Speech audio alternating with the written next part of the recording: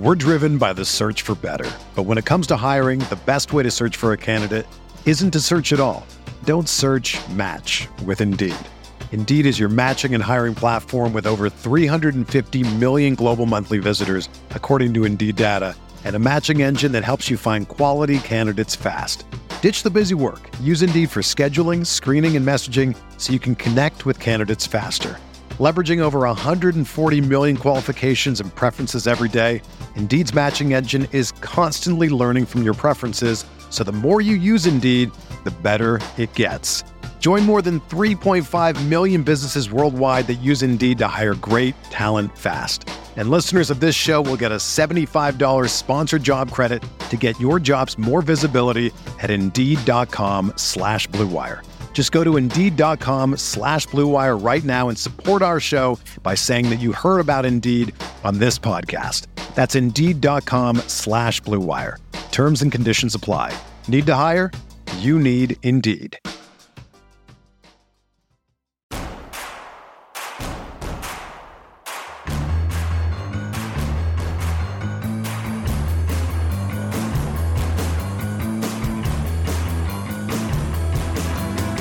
From your favorite source for Chicago White Sox talk, delivering news, interviews, analysis, and more. This is the Sox Machine podcast with your hosts, Jim Margulis and Josh Nelson. But thanks, Rob, and welcome to Sox Machine Live, everyone. I am Josh Nelson alongside Jim Margulis as we are streaming this episode of Sox Machine Live really late. Okay, it is currently 10:30 at night, Thursday night, August 5th, 2021, as the Chicago White Sox just wrapped up their series and the game against the Kansas City Royals, and they end up losing the Thursday night game 3-2 to Kansas City, and not finding a way to hit against Daniel Lynch. Jose Abreu is on his streak right now. He's on one of these RBI streaks, and he has hit home runs in back-to-back games. But in this episode of Sox Machine Live, we're going to talk about the White Sox last 20 games because they are slugging since the All-Star break. They are now 9-11 since the All-Star break, and they have only scored 76 runs since the All-Star break. So for those that enjoy math, they're averaging 3.8 runs per game. I'll get into why that is not a good thing for the Chicago White Sox in 2021.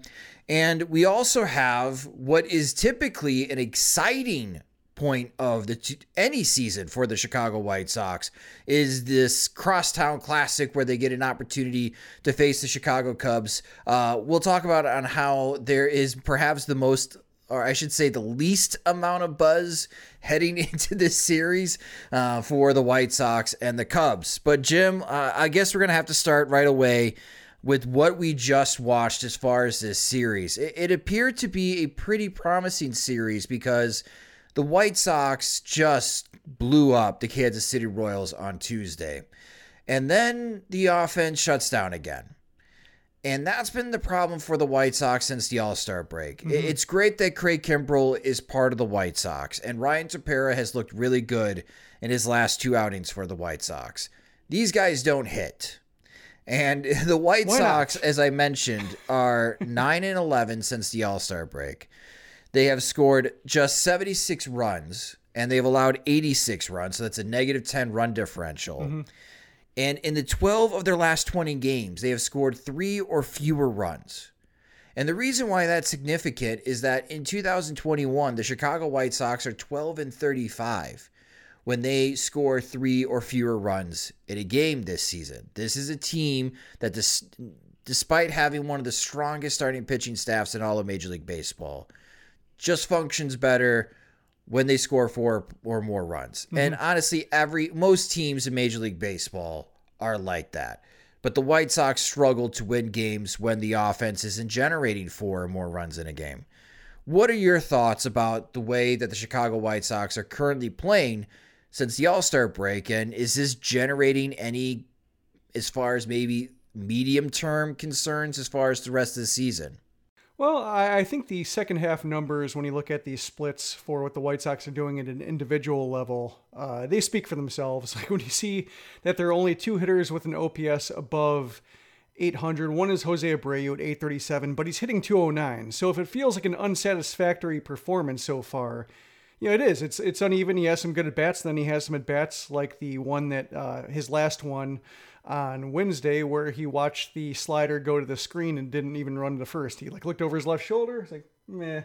He just kept he was walking. That was I am over this. Yes. I am done with this game. I am going home. Yeah. Peace, everyone. Yep. And so then you have Tim Anderson, who's got an OPS of 747, which isn't bad, but he's got an OBP of 260 from the leadoff spot. So it's another case where, 747 can take different shapes and can be productive for some hitters and not others. But in his case, he's slugging okay. He's got 4 homers since the start of the second half, but he's getting on base 260, which is maybe about, even in this era, probably about 60 points below what you want to see for a leadoff man. So that explains the first inning problems that the White Sox had and not scoring a run in the first inning since late July before Abreu's homer tonight. So Andrew Vaughn is really the only guy, when you look at his line, 290, 362, 452, who's hitting the way you want and hitting consistently across enough at bats that he's not giving away too many.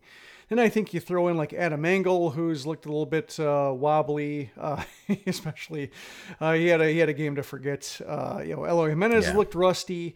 The catchers, I think, are finally starting to crack, showing the strain of being relied upon to fill in the shoes of Yasmani Grandal. And I think when Grandal comes back, I think a lot of people who might have been tired of him or thinking that he can do better, I think will kind of better understand exactly why the White Sox paid him what they did.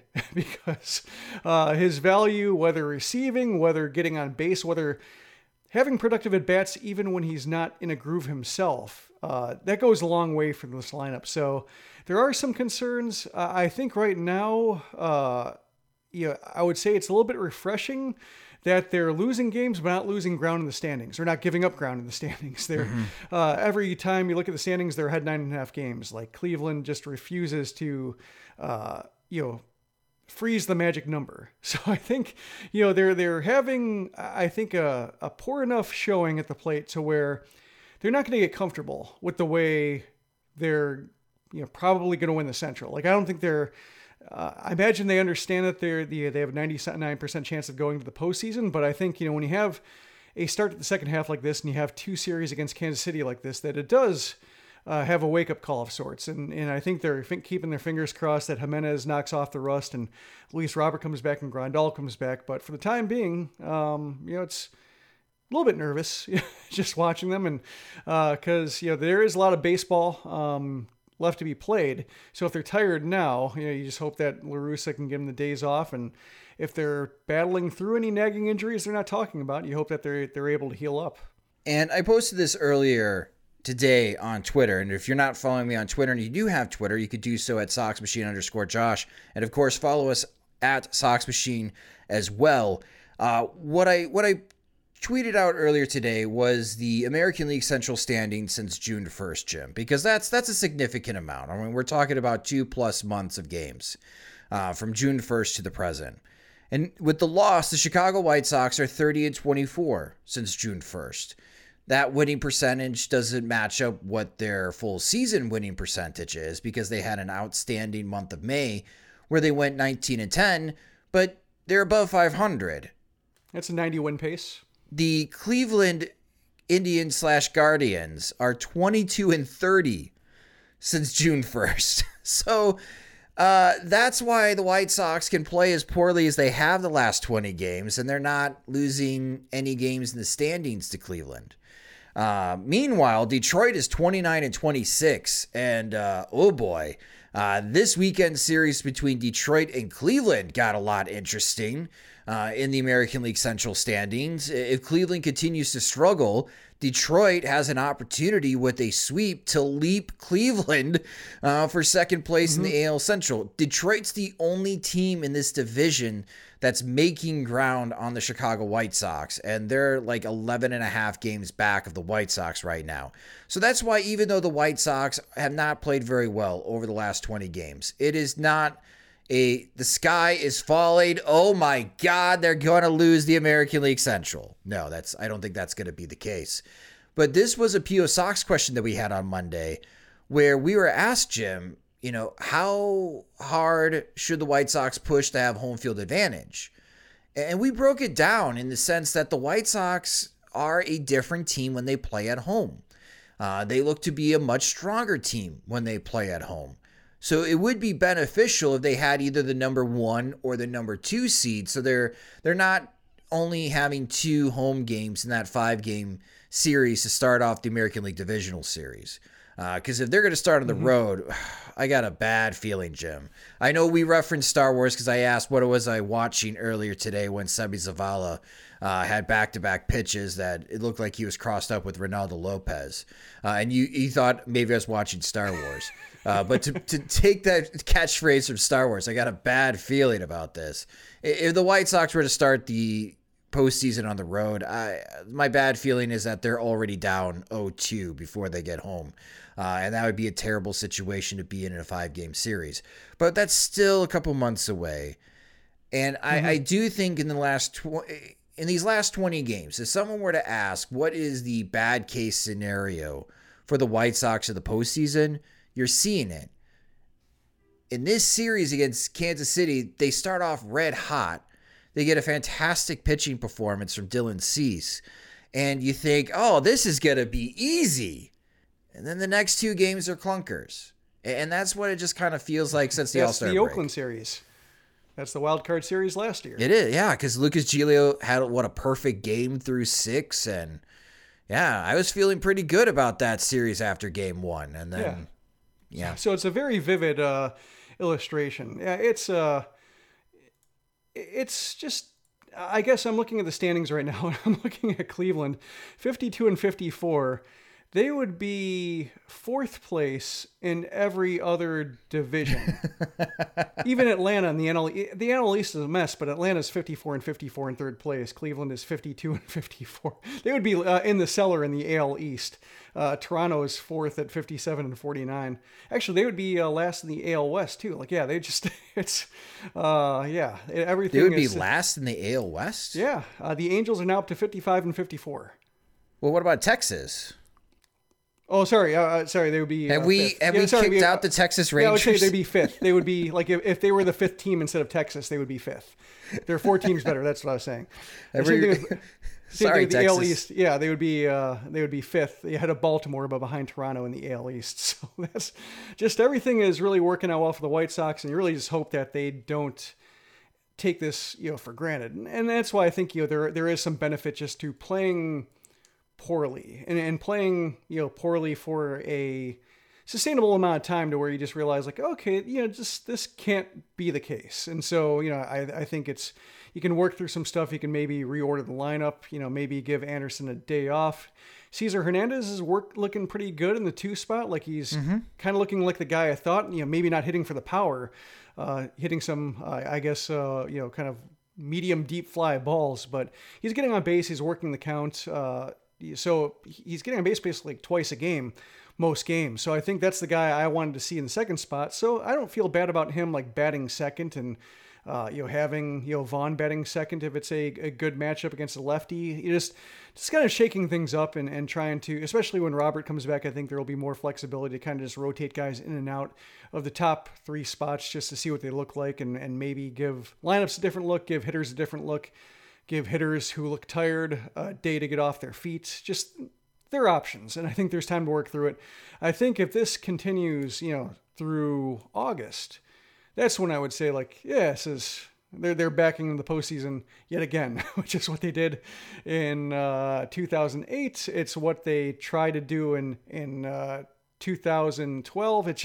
It's a mess. Like it's just the lack of depth. And I think the White Sox have, they've avoided the depth issue for a long time because they've sequenced all of these wonderful short bursts of excellence, like Yermin Mercedes to, Brian Goodwin to Andrew Vaughn to Adam Engel, just all these guys kind of popping up every 2 weeks to be a new hero. Gavin Sheets and Jake Berger, just they've been able to tie these performances together. So I think now you have 2 months left and you're wondering, like, is anybody left? Is Jake Lamb going to come back off the injured list and provide a second wind? Or did he just have one shot at that? That's, I think, what the White Sox are kind of wrestling with right now. And for the podcast listeners that are listening to this Friday morning, I don't know if they have announced officially what's going on with Jake Lamb, because his 20 days is up for rehab, and I believe he is going to be joining the Chicago White Sox this weekend for the series against the Cubs. And we've talked about if that is the move, then most likely it's Gavin Sheets be an option and sent back to Charlotte in that situation. Jake Lamb replacing Sheets on the White Sox 26-man roster. And then Luis Robert, Tony La Russa spoke about Robert before tonight's game. Robert did hit a 3-run homer for the Charlotte Knights.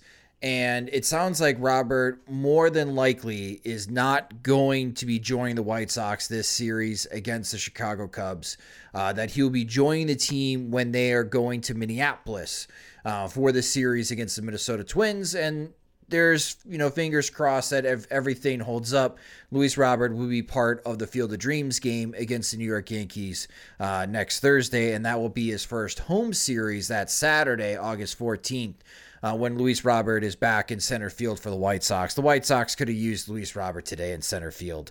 Adam Engel, just as you mentioned, Jim, he had a game to forget as far as the getting twisted like a pretzel and his home run robbing skills. I think he tweeted this are a bit rusty. He almost robbed that. I tweeted that a couple days ago and then retweeted it because it's been a couple incidents right now. Yeah. All right. So let's talk about one of the bats that's kind of slow, but we kind of expected it because it's all about timing. He did have a big hit in the 8th inning. Unfortunately, the White Sox were down by 2 runs at that point. And it didn't carry any more significance. And that's Eloy Jimenez returning to the White Sox. It is a good sign. It is pretty clear that he is still catching up as far as his timing. It has been a pretty long delay since the last time that he saw major league quality pitching. I don't know if we want to call AAA pitching major league quality. Maybe a couple of guys as major league quality. But with what you've seen in this series against Kansas City, and he's only played the Royals so far in 2021 because he missed the last series against Cleveland. What are your early thoughts about Eloy Jimenez in 2021, Jim? He's just swinging a lot. I think he wants to make things happen. Like, I'm looking at his Fangraphs numbers, which doesn't take into account the tonight's game. But yeah, he's swinging more than half the time on pitches out of the zone. He's swinging 2/3 of the time, just in general. Like 2 out of 3 pitches he's offering it, and that's like it's that high. 66.1%. Yeah. Good Lord.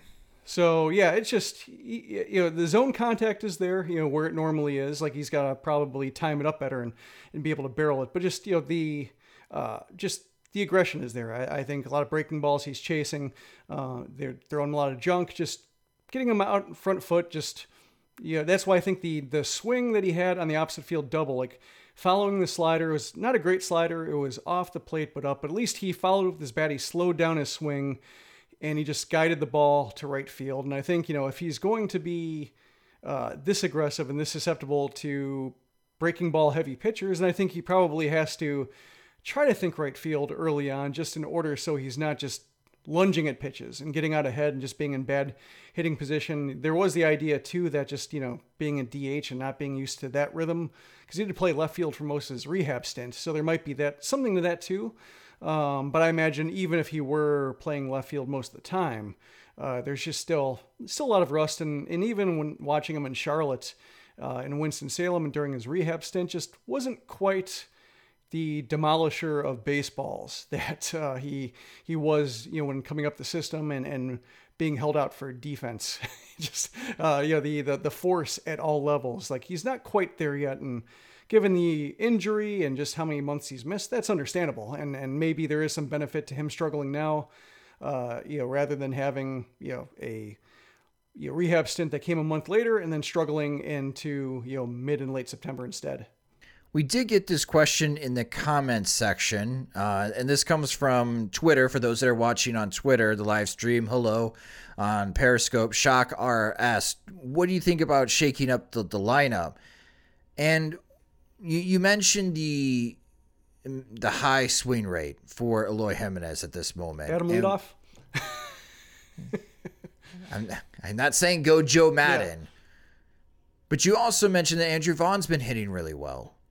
And Vaughn's been batting the lower third of the lineup. Maybe it's a bit crazy, but is it too much pressure to put Eloy Jimenez as the cleanup hitter? Because obviously when he's going right, that's where you want him to hit.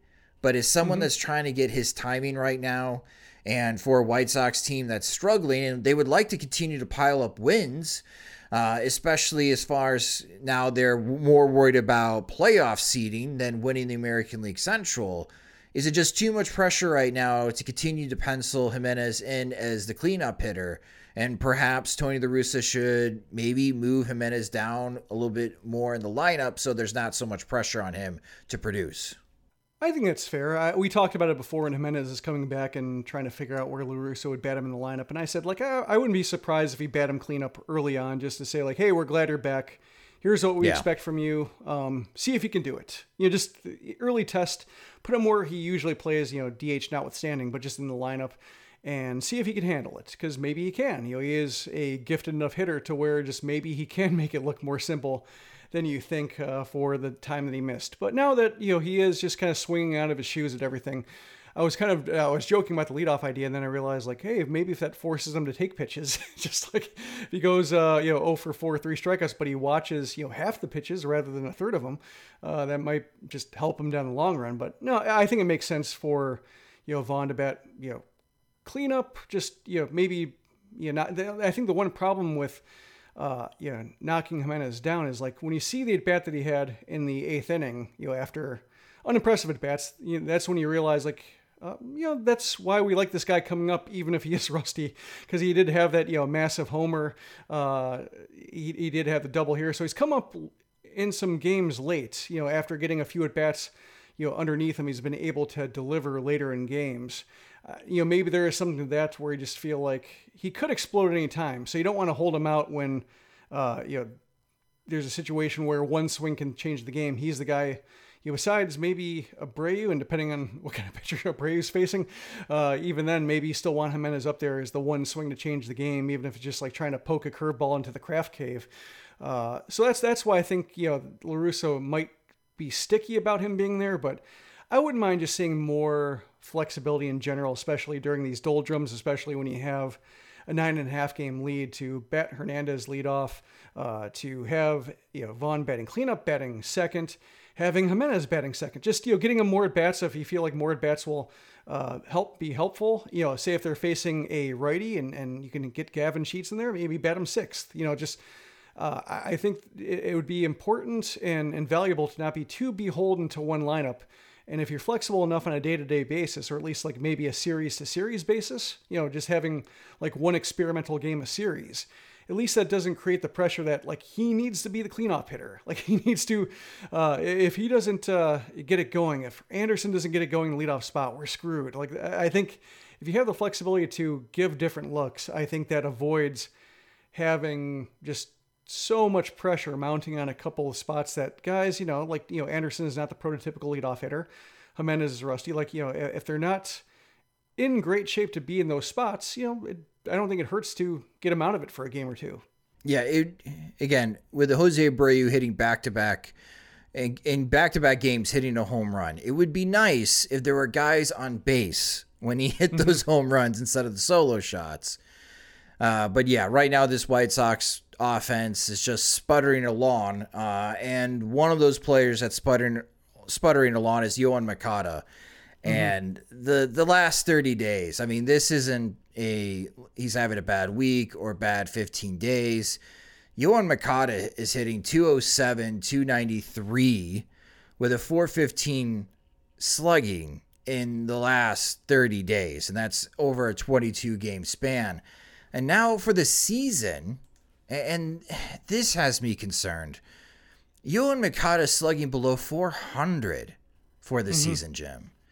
And he smoked a grounder in the bottom of the 8th inning, I believe, that Carlos Santana made a fantastic play, robbing Moncada of an extra base hit. But that's a ground ball. If that ball is hit at a 20-degree angle, it's landing in the seats for a 2-run homer. And then we're talking about, we have a different tone that we are discussing on this show. Yoan Moncada with the game-winning home run. I mean, we're 98 games in for Yoan Moncada in the 2021 season, and he's got 9 home runs. And he's only got 19 doubles.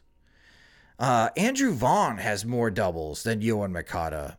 And when we were talking about Moncada coming into this season, there was a bit of a concern. Would there be long-term effects of COVID?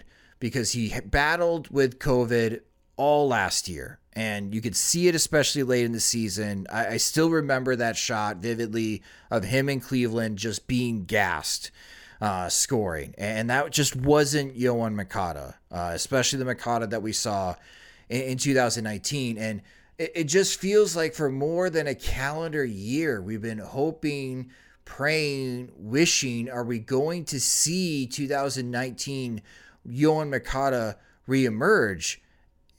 It just baffles me that Yoan Moncada, with his strength and his talent, is slugging .394 for someone that posts incredible exit velocity numbers. Like, it breaks my brain a bit, Jim, because how can someone have such a low slugging percentage who hits the ball as hard as Yoan Moncada does? And the only explanation that I can have is that he just hits too many grounders. And now digging into the data even more, I'm a bit scared because he's being passive again with the 4-seam fastball, and he's showing traits of his batted ball and his plate discipline that we saw in 2018, and he's not going back to what was successful for him in 2019, where he was very aggressive and he punished pitchers that try to sneak a fastball by him for an early strike. And I guess that's the only explanation that I have for someone that should have a lot more power than he has displayed this season.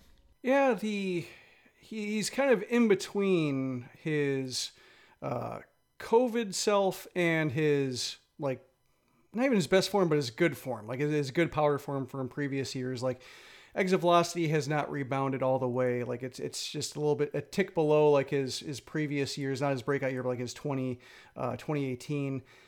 He's like, just the ground ball rate is up, not dangerously up, not like Tim Anderson up or Eloy Jimenez like right now, just putting the ball on the ground. Like, it's okay. It's just, the bat just, we talked about it before, like when Moncada is right and the bat's whipping through the zone and he's doing the helmet thing where he looks like he's afraid for the people in the right center bleachers.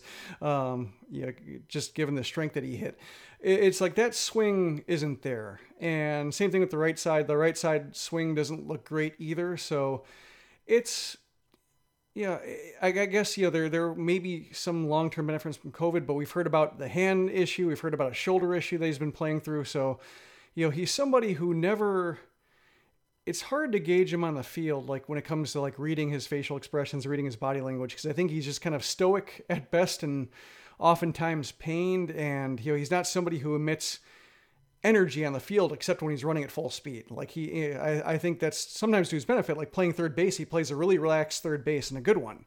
That's a case where I don't really want to see a whole lot of effort at third base. I want to see plays made smoothly and a nice smooth throwing motion. And so third base, I think that works well for him. And the numbers there are great, and he's providing a lot of value with his glove work at third. But when it comes to the guy you want to see just kind of like put a charge through the crowd, that form is not there yet. And it just might be, he just might be playing banged up. And if so, then, that's a case where if we're talking about guys who might be off batting leadoff, like maybe put him up there. If he's passive, if he's not, if his speed is still there, but he's not really just able to get lift and he's not putting up power numbers, then maybe try him in the leadoff spot. Maybe a 1-2 with having a couple switch hitters with him and Cesar Hernandez up there, just to provide a different look, give him a different task list, just something to do with his at-bats. Like, now it doesn't matter if you're driving in runs or you're scoring guys from first. We just need to get on base and then run like hell when you're on. Like, I think that might be something that just might give him a different look and perhaps just a different angle for this lineup that kind of needs one. I'm sorry, I'm thinking about Moncada as the leadoff hitter, and I'm liking that idea. I don't know, do I just have too high of expectations, Jim, for Moncada? Because the eye test, when I'm watching Moncada and when he makes the contact and then you look at the data after the contact, if he's someone that could play 150 games in a season, my expectation is he could have 60 to 65 extra base hits. I'm thinking someone that can maybe pull a 30-30 season, 30 doubles and 30 home runs, or he hits 25 home runs and 35 doubles. I just think that he has that power potential, and we've seen it from him over, of course, a full season 2019, where he can provide 60 extra base hits to this White Sox lineup.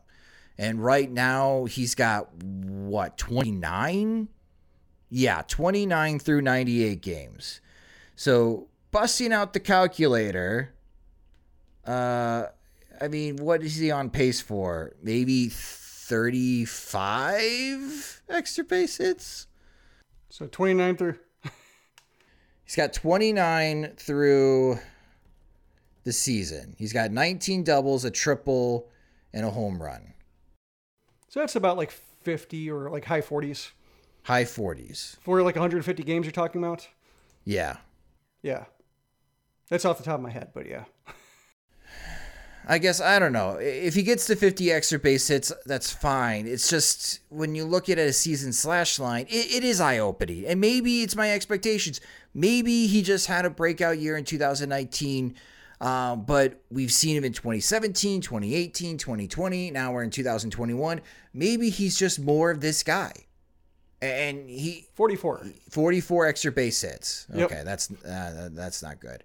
I just feel like with his type of strength that he has, and again, the batted ball data, I don't know. Are my expectations too high for a Moncada? Maybe. Like, I think right now, just based on the body of work and just his tendency, it seems, to be hurt, not injured, just hurt, not being at the top of his game, not being 100%. I think there's probably like a Moncada who's, 2019 self, when he's feeling good, feeling 100% or like 95%, he's able to summon that kind of power and that kind of breadth of skills that makes him like an MVP, getting MVP votes from James Fegan.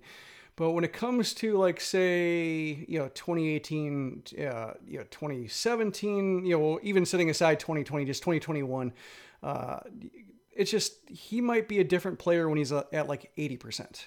He might be somebody who just, if he's not feeling great, if he's, if his, swings are high maintenance when it comes to just being able to generate the bat speed required for him to get that combination of exit velocity and fly ball ability, then maybe just the sights need to be set lower. Maybe he can summon that 2019 self for stretches, but maybe the entire season, you just have to count on him like, just, maybe not like, I'm thinking of guys like Byron Buxton and Grady Sizemore, like guys who are supremely talented but just can't stay on the field. I think Moncada can stay on the field, but the best version of himself can't quite. And that's kind of fleeting. And so that's kind of how I'm looking at him right now, is like, he's still a good guy to have in the lineup. Like, he's still valuable, especially when you factor in his defense. He's a nice, well-rounded player. But it's almost like a well-rounded version of like Adam Eaton, like somebody who is just, rather than like, say, an MVP candidate, he's just somebody who provides good defense, gets on base, hits double-digit homers. Like, that's kind of the form he's taking right now. I think he's better than a 12, 13 home run guy. I think he's, you should be able to count him for 20, but still, he's just not the 2019 self unless, until he proves that he can do it for another season, another full stretch, just based on all the wear and tear that he's had. And when you factor in COVID as well in 2020, just all the stuff his body has been through and all the different forms he's taken, he's a hard guy. I think projection systems are really going to struggle with him. I agree with you on that, because in the end, for this season, he's going to be a 3.5 WAR player, and that's good. That's good. The White Sox need as many 3 WAR players as they could possibly get their hands on.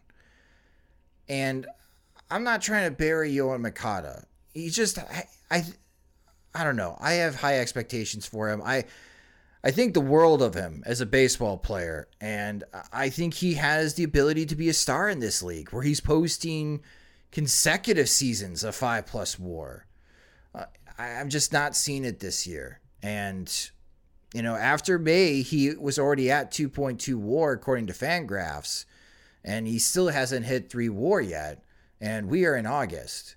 So this isn't just a bad week or two for Yoan Moncada. It's a bad couple of months. And again, going back to why are the White Sox struggling since the All-Star break? Why are they 9-11? Why have they scored 3 or fewer runs in 12 of their last 20 games? Well, it's because partly that Yoan Moncada is struggling. And Tim Anderson, being the leadoff guy, I think he's still hitting over 300, but it's just, he's not on base when Jose Abreu's hitting the home run, and Jose Abreu's hitting for a lot of power, but not a lot of contact at the moment. And you got Eloy Jimenez trying to get his timing back, and Cesar Hernandez is joining the new team. And then you look at Andrew Vaughn, and he's hitting, but he might be hitting 7th or 8th in the lineup, and there's nobody on base. It's just out of whack right now for this White Sox offense. And again, it's not doom or gloom. It's a 9-11 stretch over 20 games, and for this season, yeah, maybe that's a bit disappointing. But the White Sox are not losing any ground in the American League Central because Cleveland has been terrible for a while, and they are now below 500. There's a good chance that the White Sox are the only team in this division with an above 500 record at the end of the season. If you're just a White Sox fan, though, that wants more and is looking at the White Sox competing for number 1 or number 2 seed, I know it's the dog days of summer, but they don't want to lose ground to Tampa, and they don't want to lose ground to Houston, because that's a tough matchup if they got to face one of those 2 teams and they got to start that series on the road. You'd like the White Sox to have a better record, so at least they are starting the playoffs at home and not on the road, and get themselves into a hole that they may not be able to climb out of when we're talking about postseason games 6 weeks from now, or a month and a half away from now, as the postseason starts in early October. That's what I was thinking of, like the late 90s AL Central, where the Indians had those juggernaut teams. And I was trying to think, what year was it that no team, besides the Cleveland, finished above 500? And then I saw that it was like 3 or 4 years in a row. They could not summon a challenger to those teams. Did. Yeah, no one did. Yeah. Great Cleveland teams, terrible American League Central teams during those years, I should say. We're driven by the search for better. But when it comes to hiring, the best way to search for a candidate isn't to search at all. Don't search, match with Indeed. Indeed is your matching and hiring platform with over 350 million global monthly visitors, according to Indeed data, and a matching engine that helps you find quality candidates fast. Ditch the busy work. Use Indeed for scheduling, screening, and messaging so you can connect with candidates faster. Leveraging over 140 million qualifications and preferences every day, Indeed's matching engine is constantly learning from your preferences, so the more you use Indeed, the better it gets. Join more than 3.5 million businesses worldwide that use Indeed to hire great talent fast. And listeners of this show will get a $75 sponsored job credit to get your jobs more visibility at Indeed.com/Blue Wire. Just go to Indeed.com/Blue Wire right now and support our show by saying that you heard about Indeed on this podcast. That's Indeed.com/Blue Wire. Terms and conditions apply. Need to hire? You need Indeed. Whether you're a world-class athlete or a podcaster like me, we all understand the importance of mental and physical well-being and proper recovery for top-notch performance. That's why I'm excited that Unified Healing is sponsoring podcasts on the Blue Wire Network. Unified Healing is a new and super innovative global network of wellness centers powered by Energy Enhancement System, or EE System. If you haven't heard of the EE System yet, then you'll want to listen up. This technology promotes wellness, deep relaxation, purification, and rejuvenation. Wherever you are across the globe, access to a center is easy and affordable. Interested in experiencing the EE System technology for yourself? Go to unifiedhealing.com/Blue Wire to learn more and find a center near you. That's unified, UNIFYD, healing.com/Blue Wire. No material or testimonials on the Unified Healing website are intended to be viewed as medical advice or a substitute for professional medical advice, diagnosis, or treatment. Always seek the advice of your physician or other qualified healthcare provider with any questions you may have regarding a medical condition or treatment, and before undertaking a new healthcare regimen, including EE system. You ready? Showtime. On May 3rd, summer starts with The Fall Guy. Let's do it later. Let's drink a spicy margarita. Make some bad decisions. Yes! Audiences are falling in love with the most entertaining film of the year. Fall Guy. Fall Guy? Fall guy. That's what the poster said. See Ryan Gosling and Emily Blunt in the movie critics say exists to make you happy. Trying to make it out? Nope. Because I don't either. It's not what I'm into right now. What are you into? Talking. Yeah. The Fall Guy. Only in theaters May 3rd. Rated PG-13. All right, let's shift gears. So let's try to wipe away this bad taste in our mouths after watching the White Sox and Kansas City, which the Royals have taken 5 of the last 7 games against the White Sox. And the Royals and White Sox season series is now tied 8 games apiece. The Chicago White Sox are traveling north 9 miles for a 3-game series against the Chicago Cubs, a much different looking Chicago Cubs team since the trade deadline, as they have traded obviously Craig Kimbrell and Ryan Tepera to the Chicago White Sox, but Chris Bryant to the San Francisco Giants, Anthony Rizzo to the New York Yankees, Javier Baez to the New York Mets, Andrew Chafin went to the Oakland Athletics. I'm sure they traded a couple of ball boys as well to help lower their operational costs. It's a much different Cubs team. And because of the trades that the Cubs have made and the fact that they're still not playing very good baseball, they just lost a series to the Colorado Rockies.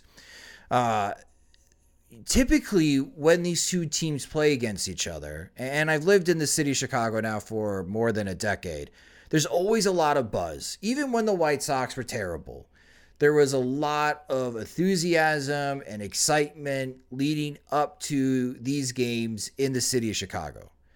There is nothing.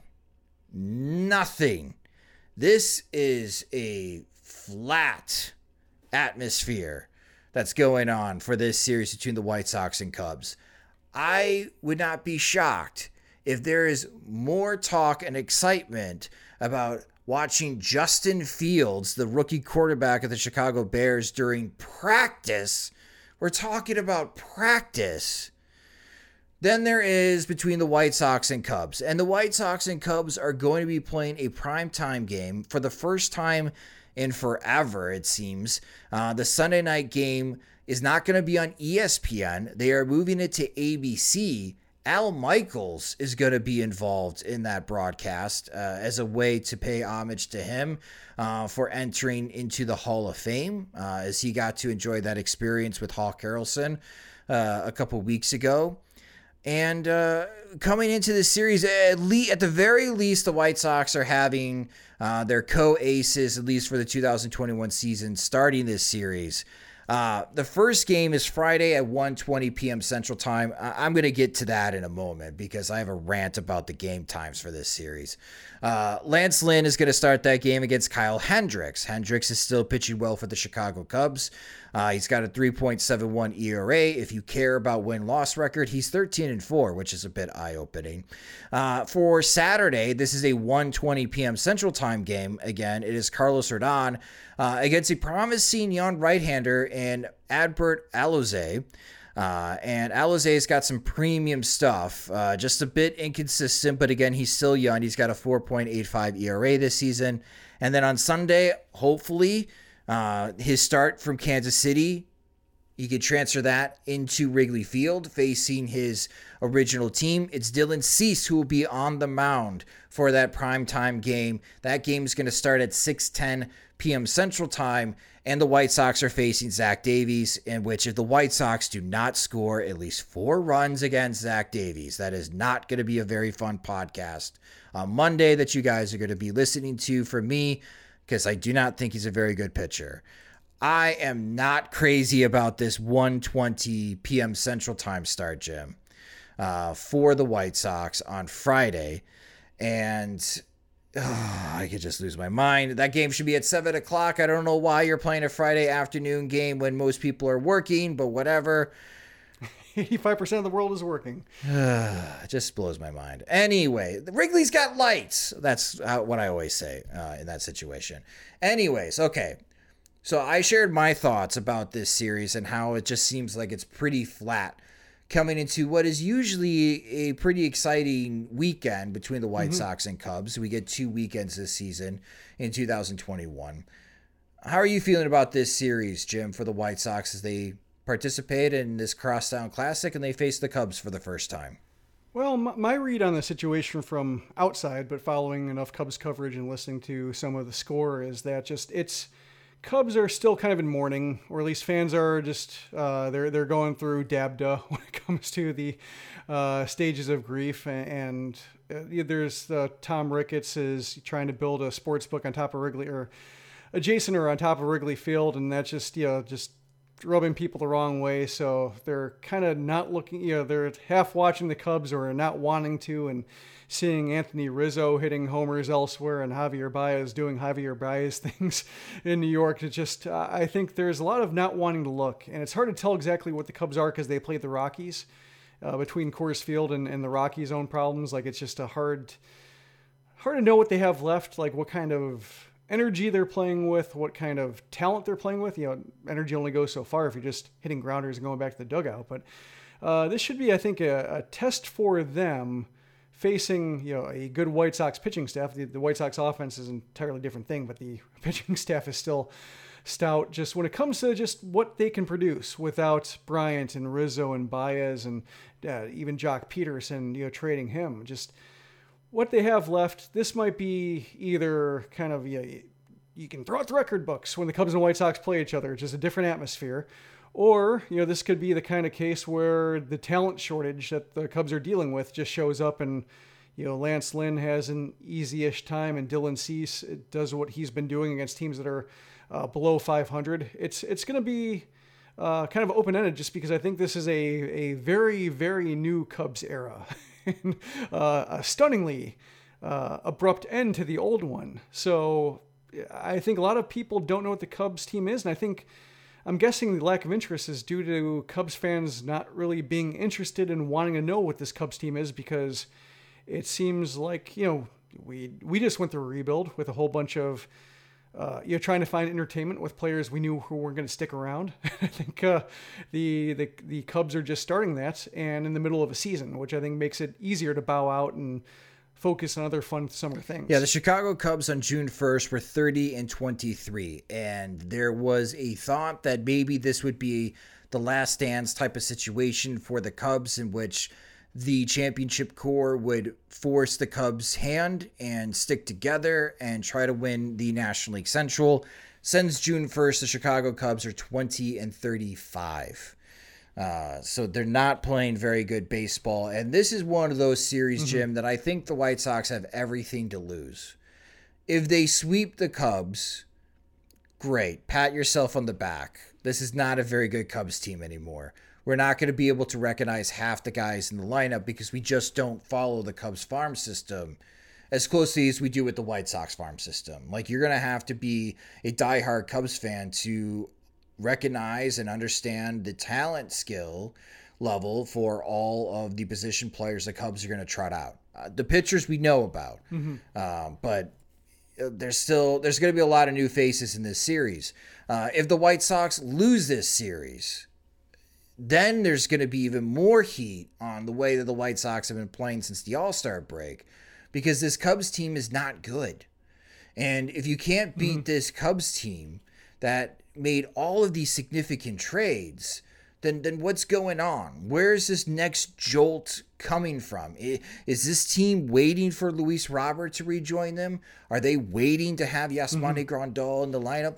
Those are the questions that we're going to be asking if the White Sox continue to not play well over this weekend. So that's why I think they got everything to lose. You sweep the Cubs and you dominate them. Yeah, you could brag about it to your your friends that are Cubs fans, but they don't care. They've checked out on July 31st. That's why I just think the White Sox have everything to lose in this series and not much to gain. Yeah, I think when it's a National League Park, I think that's maybe the one thing that changes the equation a bit. Like, it's not the White Sox team that will be running. They'll be running the lineup. They'll be running out through the rest of the American League regular season and postseason. So I think, if they were playing at home and they lost the series, and they had, you didn't have to choose between Eloy Jimenez and Andrew Vaughn, or you didn't have to put like them in the corners around Adam Engel. Yeah, I think you'd feel more embarrassed versus having to play with one slugger tied behind your back basically because of National League rules. But it is I think it is a key series in that you have the Cubs and then you have the Twins afterwards, and then it's Yankees, A's, Rays, Blue Jays.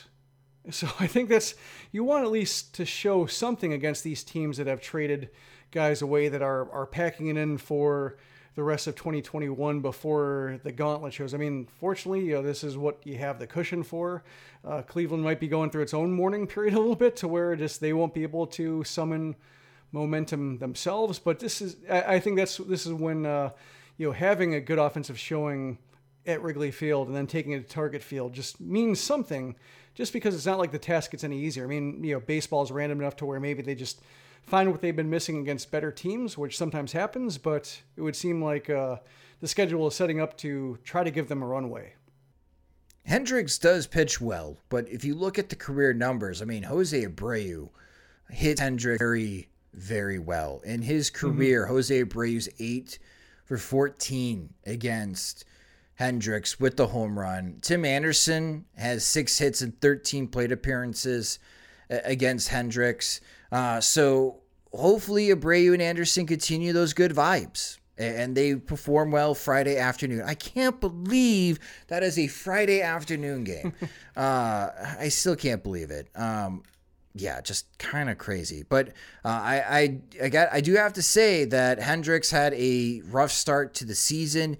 He had a 7.54 ERA after the month of April, and he hasn't suffered a loss in a game since May. So he has pitched very well. He had a 3 ERA in the month of July and a 2.97 ERA for the month of June. So he has been continuing to pitch really well. That might be a low-scoring game, and it's good that the White Sox have Lance Lynn on the mound. And it would be fun if Craig Kimbrell was to make an appearance in that game and hand it off to Liam Hendricks and the White Sox win a low-scoring game. And Alizé just has the type of stuff that's going to give the righties fits for the White Sox lineup, but lefties do very well against Alizé. So we'll see if the White Sox left-handed bats can make an impact, but you have kind of a margin of error with Carlos Rodon on the mound, but we're hoping that Carlos Rodon bounces back, as it hasn't been he hasn't been Rodon-like in the last couple of weeks, as he is now. He has. Well, he hasn't been 2021 yes, Rodon-like. That's a better way of putting it. And then I've said my piece about Zach Davies. I don't think he's a very good pitcher. So I hope the White Sox have fun Sunday night on ABC. I guess my expectation is, the White Sox should sweep the Chicago Cubs. I think it's fair. I mean, Hendricks is good, but he... even I'm looking at his stats since May, and he still gives up hits, gives up the occasional homer. He just doesn't walk anybody. Yeah. So, his game is not, I guess just minimizing the damage from the homers. And that's, I guess good and bad just because the White Sox really aren't taking their walks right now. So if he's not walking guys. Perfect. Perhaps, perhaps that's what they need to see. Just somebody who is, willing to give up hits because he doesn't overpower anybody. Maybe that's something that will weirdly work for them. But yeah, it's when you get shut down by, when you struggle against Daniel Lynch, and you struggle against Chris Bubich and Carlos Hernandez. What Carlos is Hernandez, that about? Yeah, just when you have unremarkable showings against, and those 3 pitchers who are capable of good games. I'm not completely writing them off, but 3 in a row, and then you go into a game against Hendricks. Hendricks is good, but at some point, if you can't hit the pitchers who are scuffling or inconsistent, then you have to show up sometime. If the schedule only gets harder, it's that's their fault. They have to figure out how to straighten themselves out somehow. Well, hopefully they do. And when we talk again, Jim, on Monday, we're talking about a White Sox series win and maybe sweeping the Cubs, and then hopefully, fingers crossed, the return of Luis Robert back to the White Sox as they head to Minneapolis after this series in Chicago. Weather looks like it's going to be great over the weekend. Maybe some rain early Friday morning, but shouldn't impact as far as the Friday 1:20 p.m. Central Time start. But Saturday, the high is 87 degrees, and then on Sunday, it'll reach 90, so it'll be hot in the city of Chicago, and hopefully the White Sox hitters are hitting lots of home runs out in Wrigley Field, and we are talking about, again, a White Sox series win and good vibes heading to Minneapolis. But that will do it for this episode of Sox Machine Live. For all of those that watched the live stream, thank you guys so much for doing so. Lots of people from Twitter this time around, so I really appreciate it. If this is your first time watching this show live on the stream, we do obviously stream it out via Twitter, Periscope, which you could follow us at Sox Machine. You could follow me on Twitter at SoxMachine_Josh, and you can subscribe to our YouTube channel at youtube.com/SoxMachine, which the video recordings are up on our YouTube channel. But for our podcast listeners, if you don't get a chance to watch a live stream because we're doing this at 10:30 at night, you can listen to the podcast wherever you subscribe as far as your podcasts. And for all those that are still chilling out as far as the live stream or for the first time, for the folks listening for the first time, think about helping support us at patreon.com/SoxMachine, where we do provide as far as exclusive content to our Patreon supporters. Our Patreon supporters also get ad-free versions of both the podcast and the website. And when we have new Sox Machine swag, like we just had the Sox Machine ball caps, our Patreon supporters get the first opportunity to purchase that swag. So if you enjoy our work and you want more, go to patreon.com/SoxMachine and sign up today. Sox Machine Live is a production of SoxMachine.com, part of the Blue Wire Podcast Network, and your home for all things Chicago White Sox baseball. Alongside Jim Margulis, I'm Josh Nelson. Thanks for watching and listening.